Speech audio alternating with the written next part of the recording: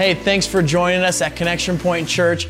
You know, we would love for you to stay connected, and a simple way for you to do that is to subscribe so that each week you can get notified when new content goes live. We'd also love to keep in touch with you throughout the week, and the best way to do this is through our Connection Point Facebook page. Now, with all that being said, let's go to this week's message with our lead pastor, Zach Maddox.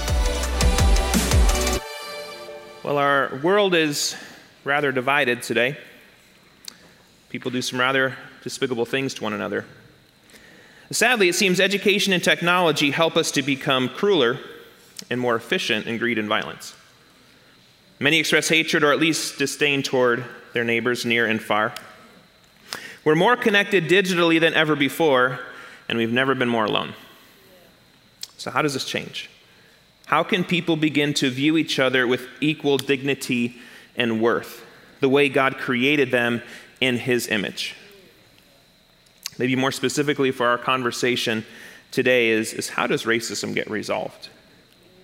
This is a question that we're seeking to answer today as we continue our Better Together series with a message on Jesus and racism. So if you have your Bibles, hey, I hope you do. But good news, if you don't, check underneath the chair in front of you. Hey, we've got one there for you today, because we want you to have God's Word. And if you don't have a Bible at home, take that one home with you. We've got more. We mean for those to leave, so feel free to take that home if you don't have a Bible. We want you to daily have access to God's words every day. We're going to be in John chapter 13 this morning. I invite you to stand for the reading of God's Word. Just to stretch your legs one more time. It's pretty short, so it's going to be up and down.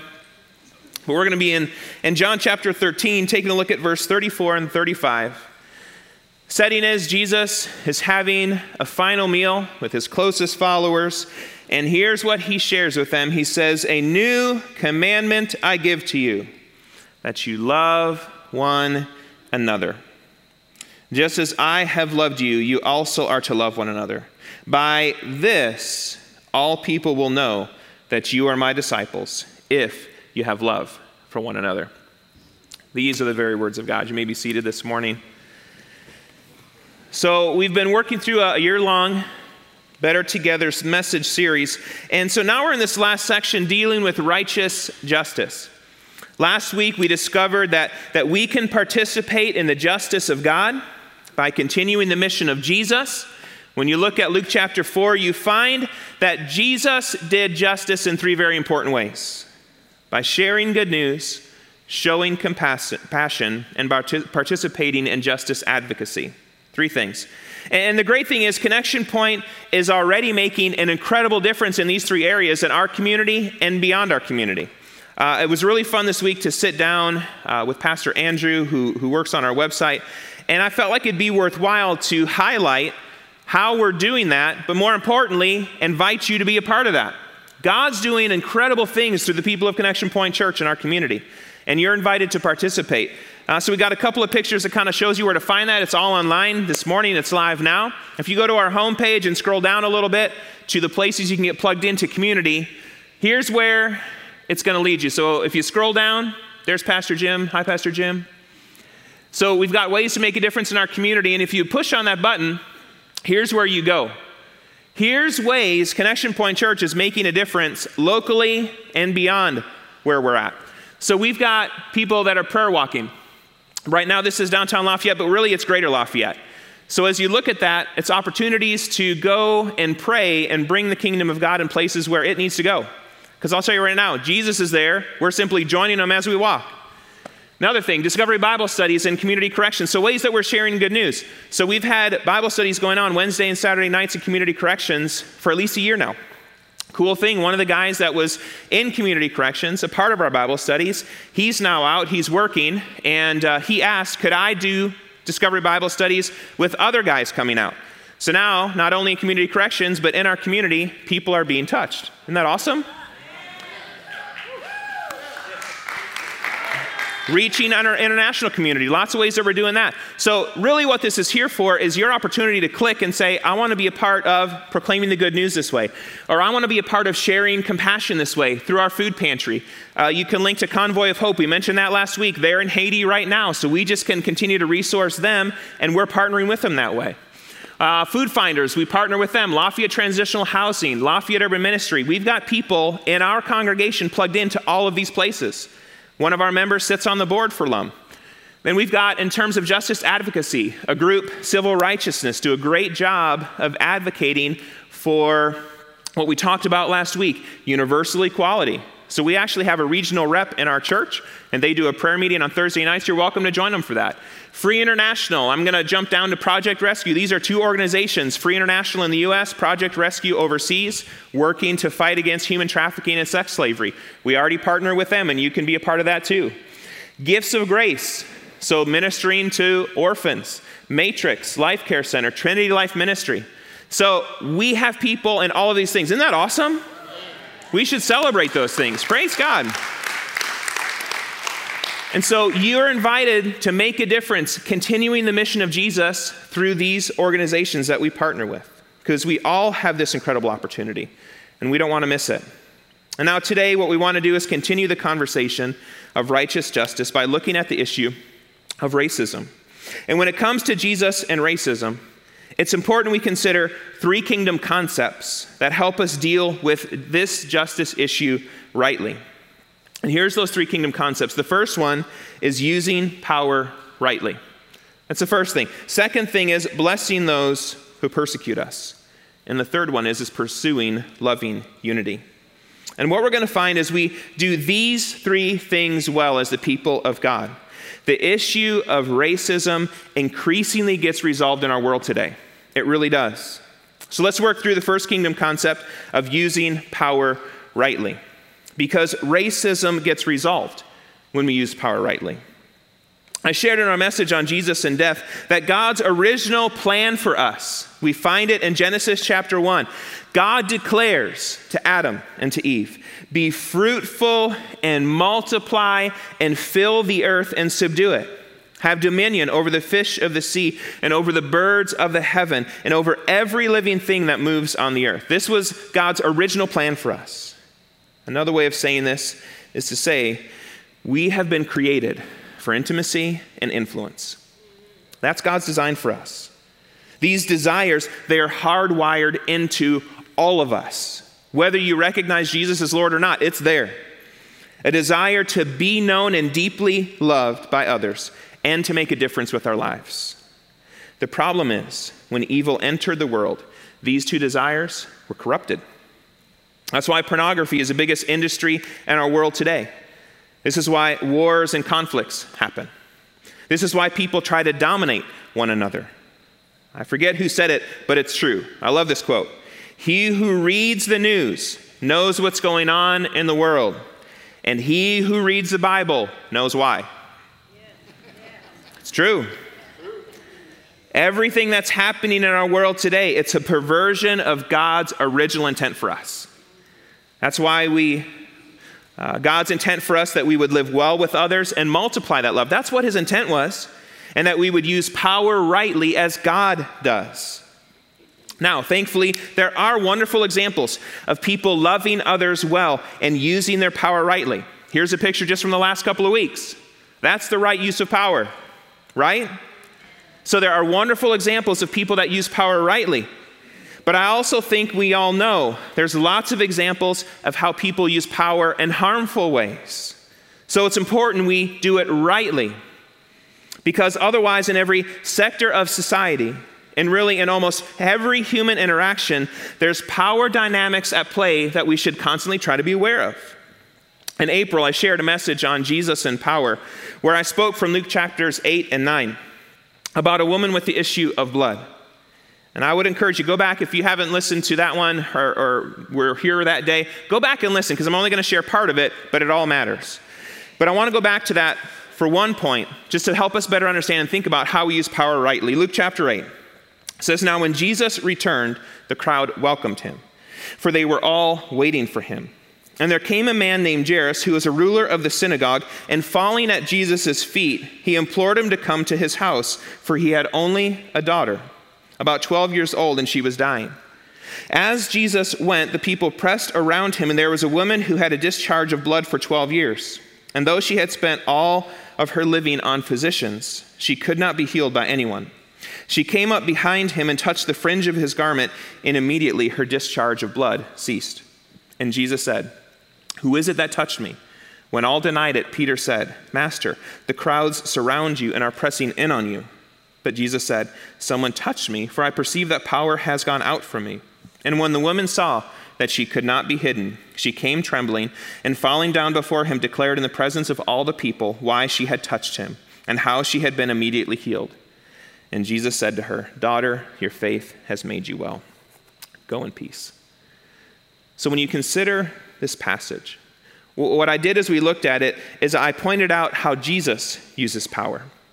And what I found is that Jesus uses power to draw others to him. That's one of the things we saw here. He also uses power to restore people.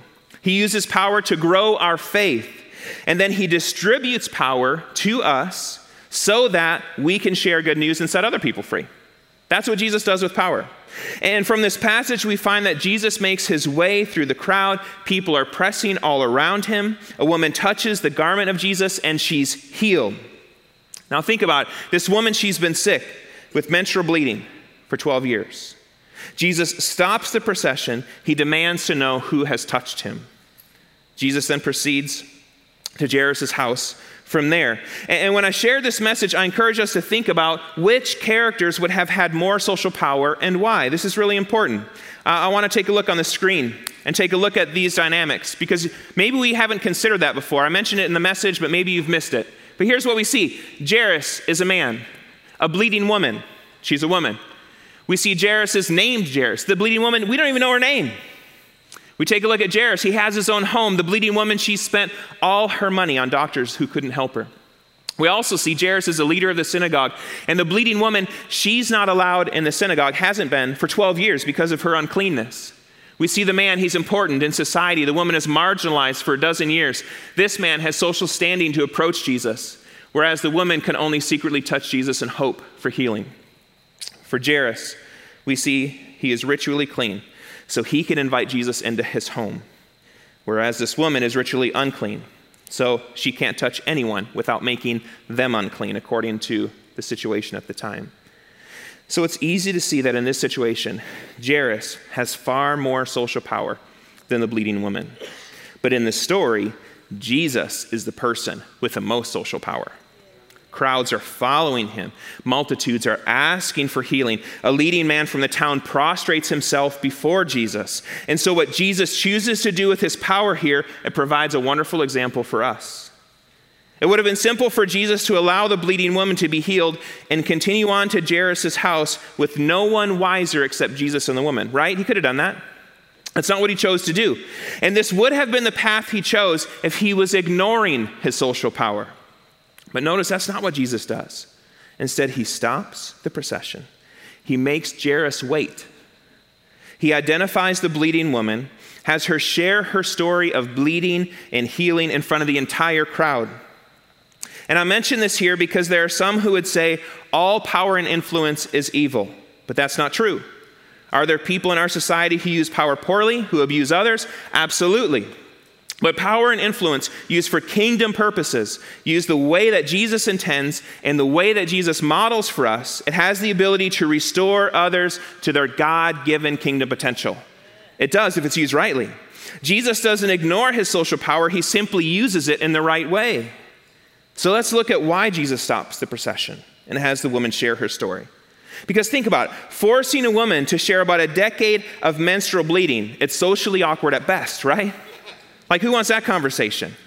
Jesus asks this woman to share her story because he's not only concerned about her physical healing, he's also concerned about her socially and emotionally as well. Notice how Jesus addresses her after she shares her story with the crowd. He says, "Daughter, daughter, your faith has made you well." Her healing was physical, emotional, social, and spiritual. She was welcomed into the family of Jesus, his daughter. She's no longer banished. She's no longer been publicly declared. She's now been publicly declared as accepted. She's now welcome in the crowd. She's now welcome in the synagogue because all of her uncleanness is gone. He welcomes her. Jesus wasn't trying to humiliate her. He was holistically healing her. I love what he does there. And that's what the real definition of peace is. That's shalom. Wholeness is what Jesus is going after. Jesus was restoring this woman's place in society. So then how does Jesus use power? He takes the natural social dynamics of that situation and he flips it on its head. Jesus doesn't ignore his social power here. Instead, he uses it for the sake of others. He used his social power to restore this child of God who had no power in this setting. And so what are the implications for us? I think they're important for us. I think it's significant because as I look out in this room, and I know people joining us online in their homes and in our overflow rooms, when I consider all of the people who are a part of Connection Point Church, I know there are social dynamics at work in our society and culture, and Jesus usually means to flip those things on its head. That's the kingdom way. I think Jesus asks us to look at all of our social influence, our dynamics, and determine who has power and who does not. And that's going to be different everywhere that you go in every setting that you're in. And we're then not to use whatever power we have been granted for our own benefit, but for the sake of others. That's the kingdom way, depending on your setting. Think about it, your race, your gender, your family name, your educational background, your profession, or many other factors, they determine what kind of social power and influence you possess. And the question is, what are you going to do with it? What are you going to do with it? Will you serve others or just try to serve yourself? Will you engage in self-preservation or self-sacrifice? Because one is the way of the world, the other is the way of our King. We actually didn't know this when we captured the picture of the soldier holding the baby. She was one of those who died in the last week. She was far more concerned with self-sacrifice than self-preservation. Can we say the same of us? Now, for sure, we can struggle to use whatever power and influence God has given us in positive and proactive ways. I think we all recognize that. And I think there's a couple of reasons for this. For one, we may not have developed the character necessary for the proper use of power. As I already shared, we were created to have influence. God gave us that, but it then can be corrupted with the evil we have in our hearts. And so it's important that we have regular encounters with God through his word, in prayer, in singing, in giving, in community with others so that the Holy Spirit can reshape us. Only God can do that work. It's important we partner with the Holy Spirit so the fruit of the Spirit can mature in our life, so we can have more love and more joy and more peace and more patience and more kindness and more gentleness, all these things. Think about it. If you exhibit those things well, don't you have close relationships with others? Absolutely. So to use influence rightly, we have to have the character to sustain its use. There is another reason that people abuse power. It's because we've not gone to Jesus for him to transform our pain, and so we transfer it. That's what happens. Pain that is not transformed, it gets transferred because pain has to nest somewhere.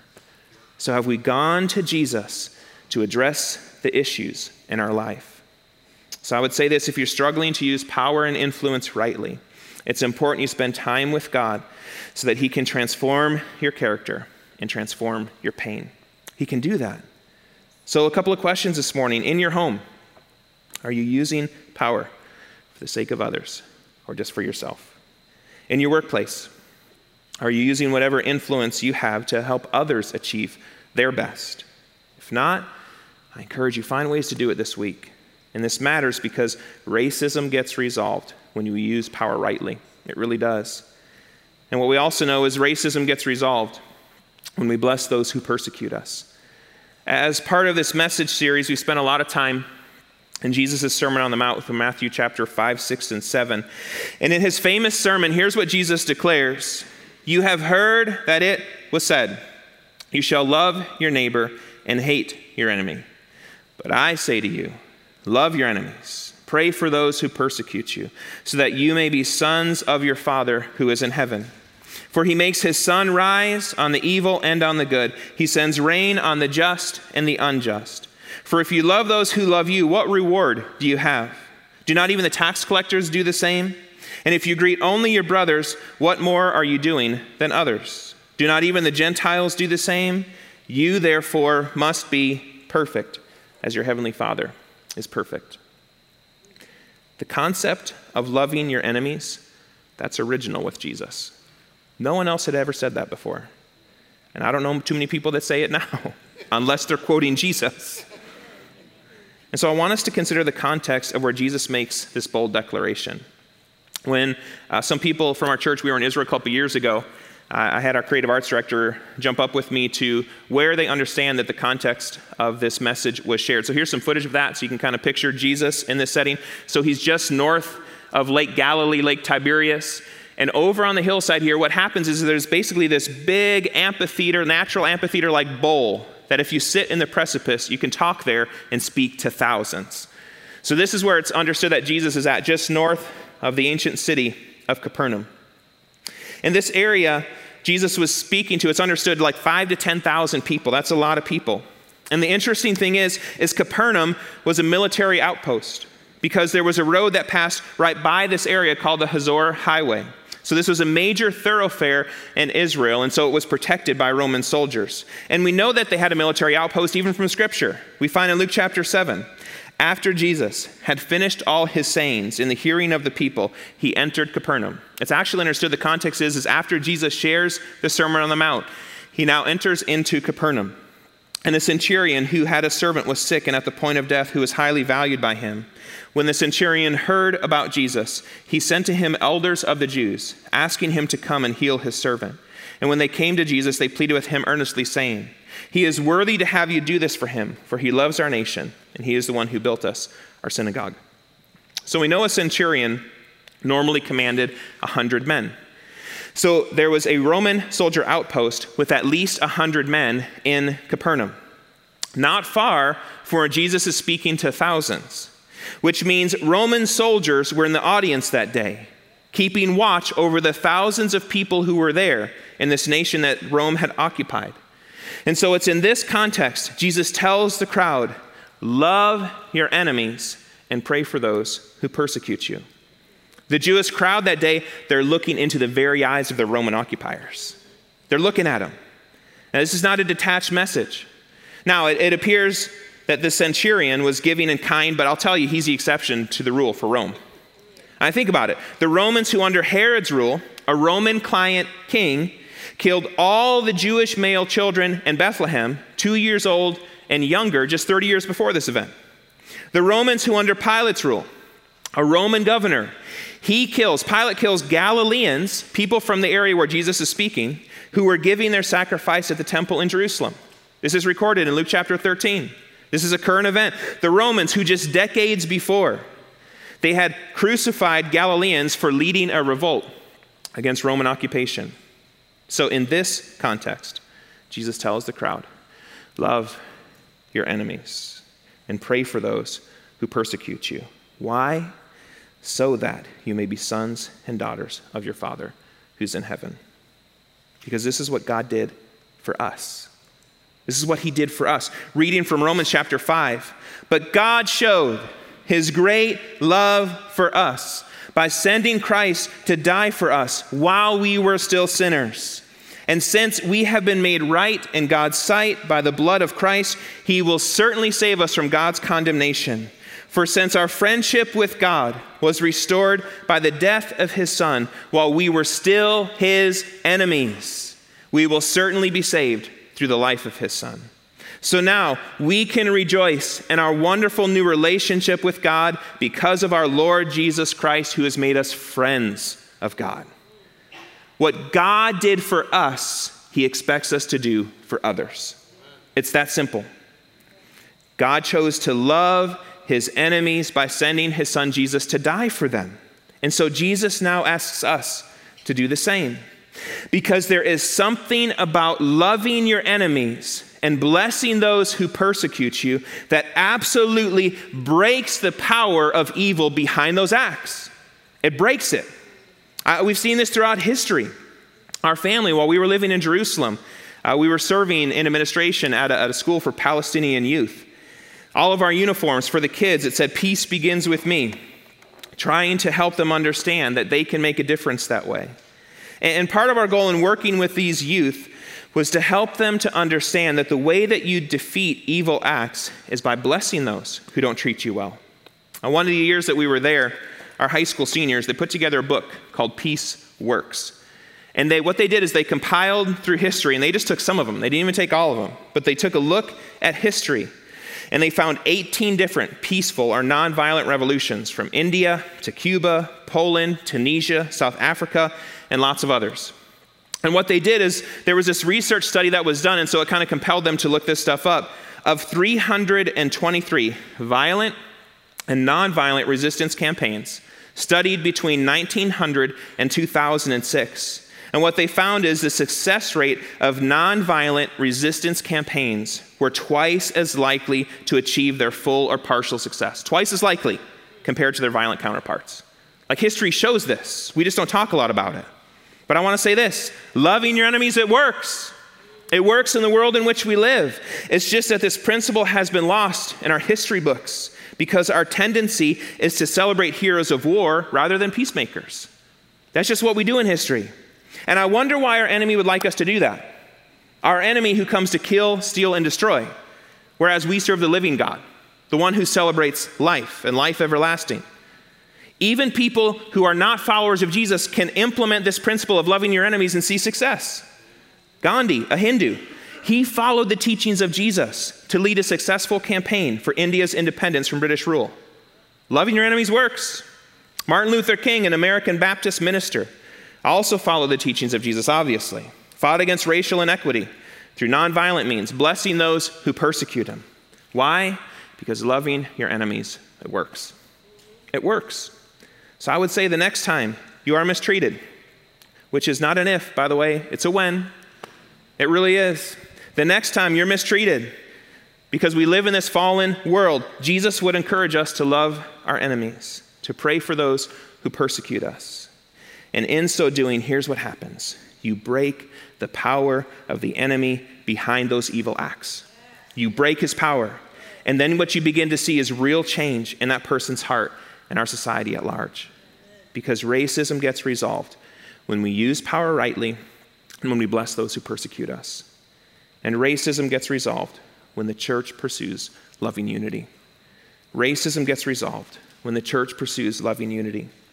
Going back to where we started this morning, Jesus in his final meal with his closest followers before going to the cross, I just want to reread those verses. He says, "A new commandment I give to you, that you love one another.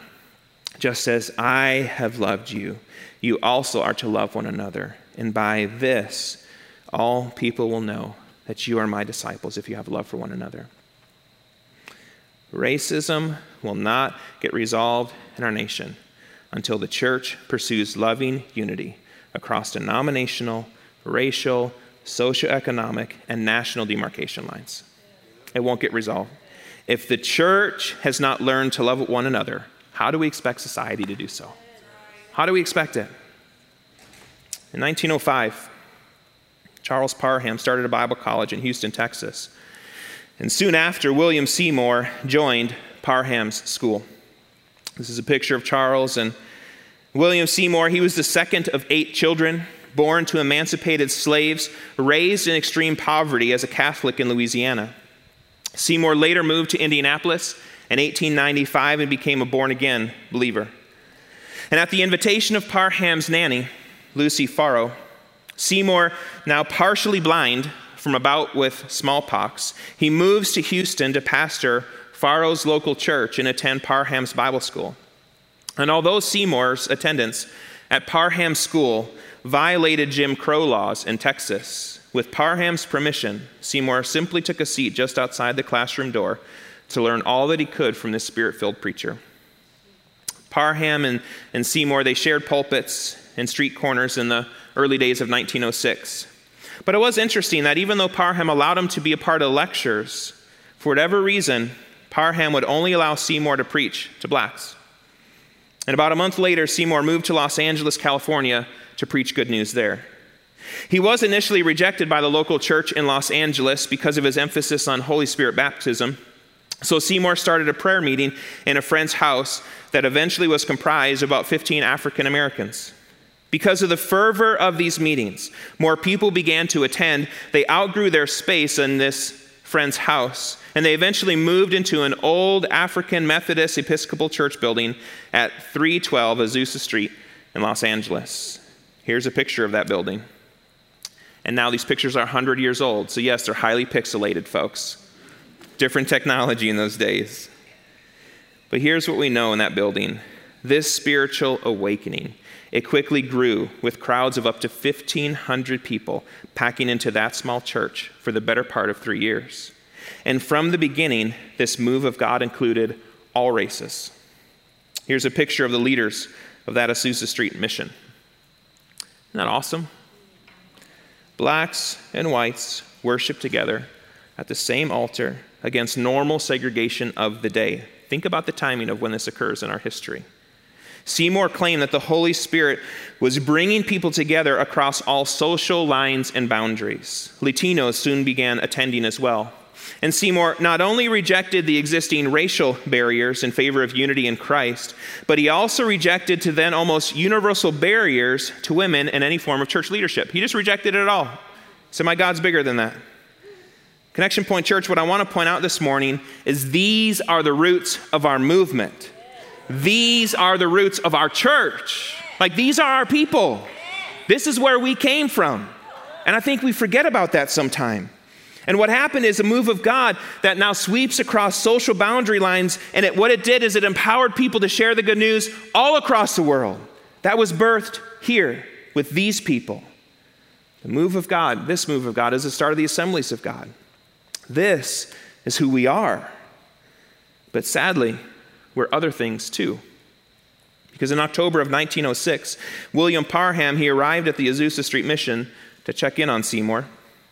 And although Parham had allowed Seymour to listen in on classes like I mentioned, Parham wound up preaching against races mixing in worship services, which eventually led Seymour to dismiss Parham from his church. And if you study the history of our movement, this was not only the beginning of the end of Parham's involvement in this move of God, it was also the beginning of the end of this move of God at the Azusa Street Mission. So I want you to hear me this morning. When unity in the church is lost, so is his spirit among his people. When unity in the church is lost, so is his spirit. Because Jesus prays in Gethsemane, his high priestly prayer. And I think Jesus is still wondering and looking for the answer to that prayer. Make them one, Jesus, as we are one. So I would say we have to get back to our roots as a spirit-empowered people, a people of God movement across racial, ethnic, national, denominational, and socioeconomic lines. Because that's how we started. Because if we don't, the Spirit of God can't be unleashed here. It can't. And it can't be resolved in our society either.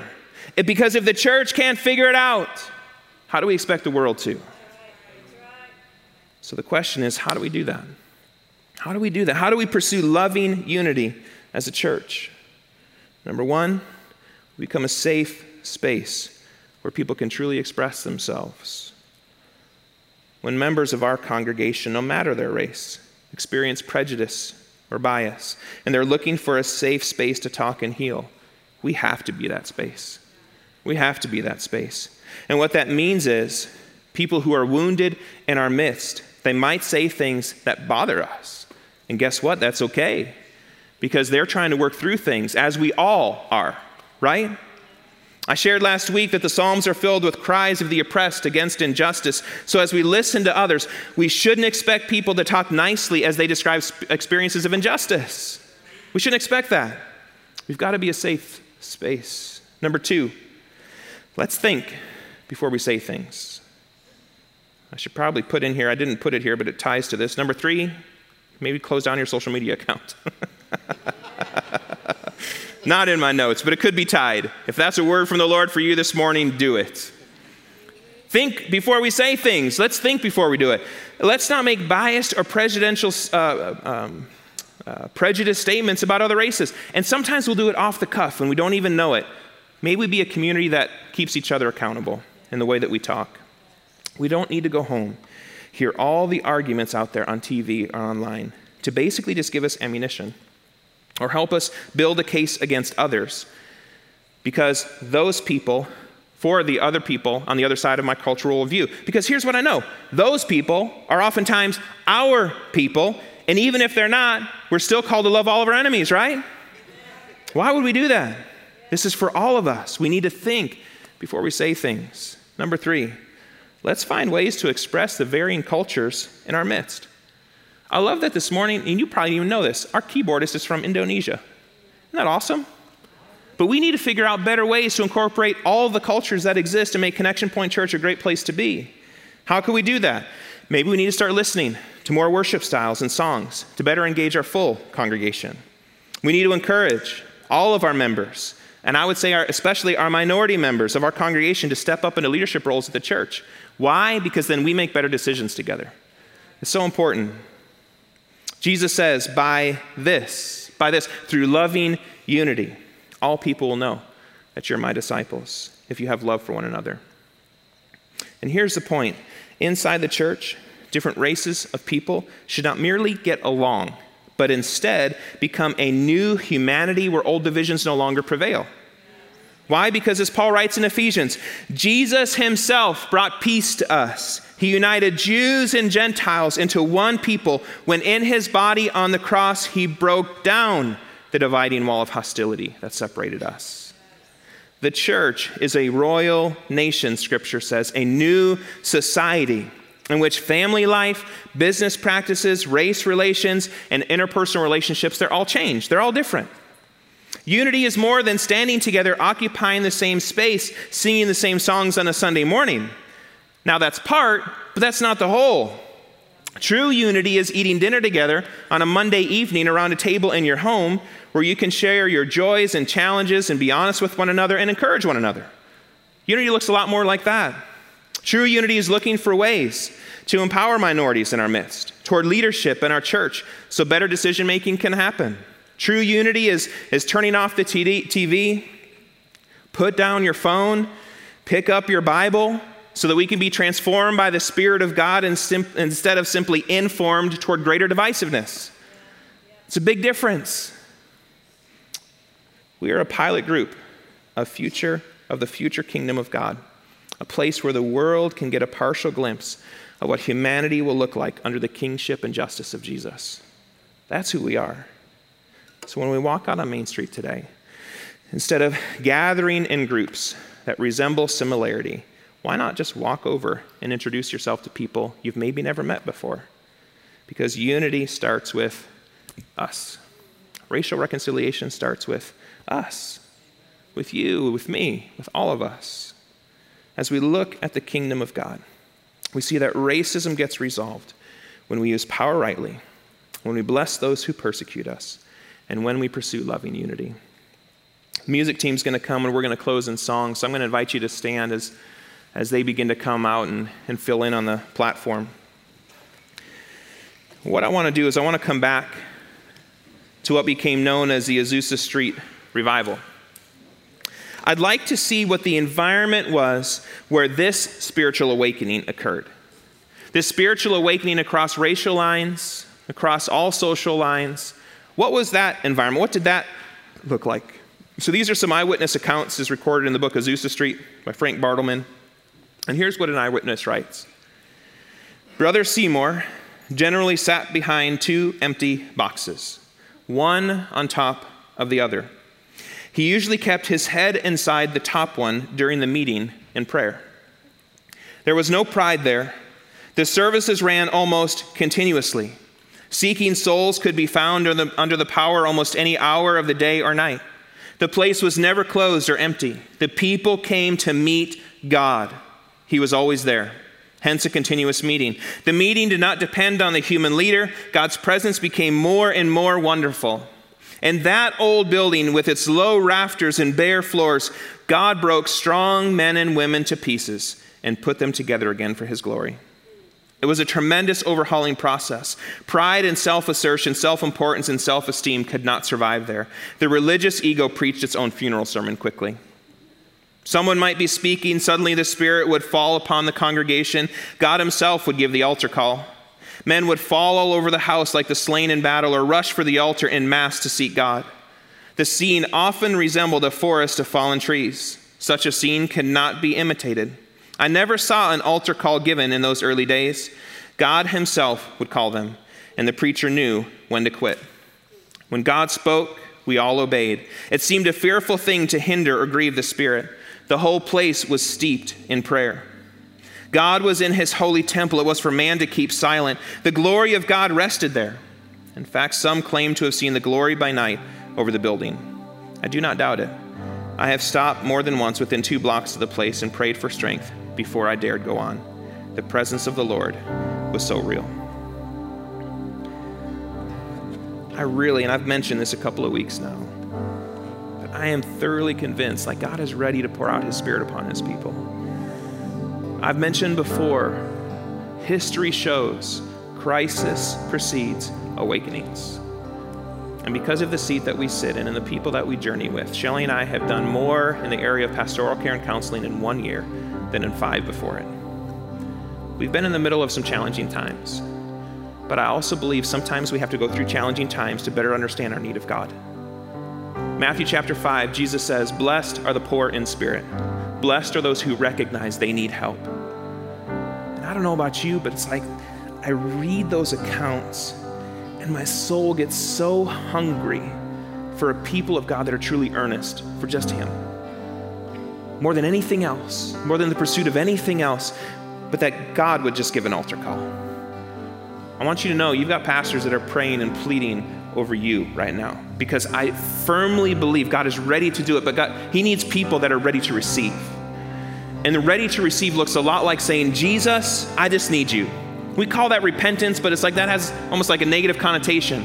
But I want you to know repentance is a good thing. I need Jesus. And in case you're unaware, you need Jesus. So why don't we just admit it? So as we close in song this morning, music team, I invite you to come up into your spaces. They're going to lead us in song. And if you want to sing, that's fine. But if you want to turn your chair into an altar, do it. If you want to come up here to this altar, let's do it. This could be, and I'll say this, it's probably the most important thing you could do in your week is right now. How do you respond to Jesus? If you're at home, turn your couch into an altar. Turn it into a family altar. If you're on Main Street, turn your chair into a place where you can pray and go seek God. But let's seek God together and trust that he wants to pour out his Spirit, yes, for us, but so much more for the world in which we live that doesn't have the answer, but we do. So let's seek God together as the music team leads us.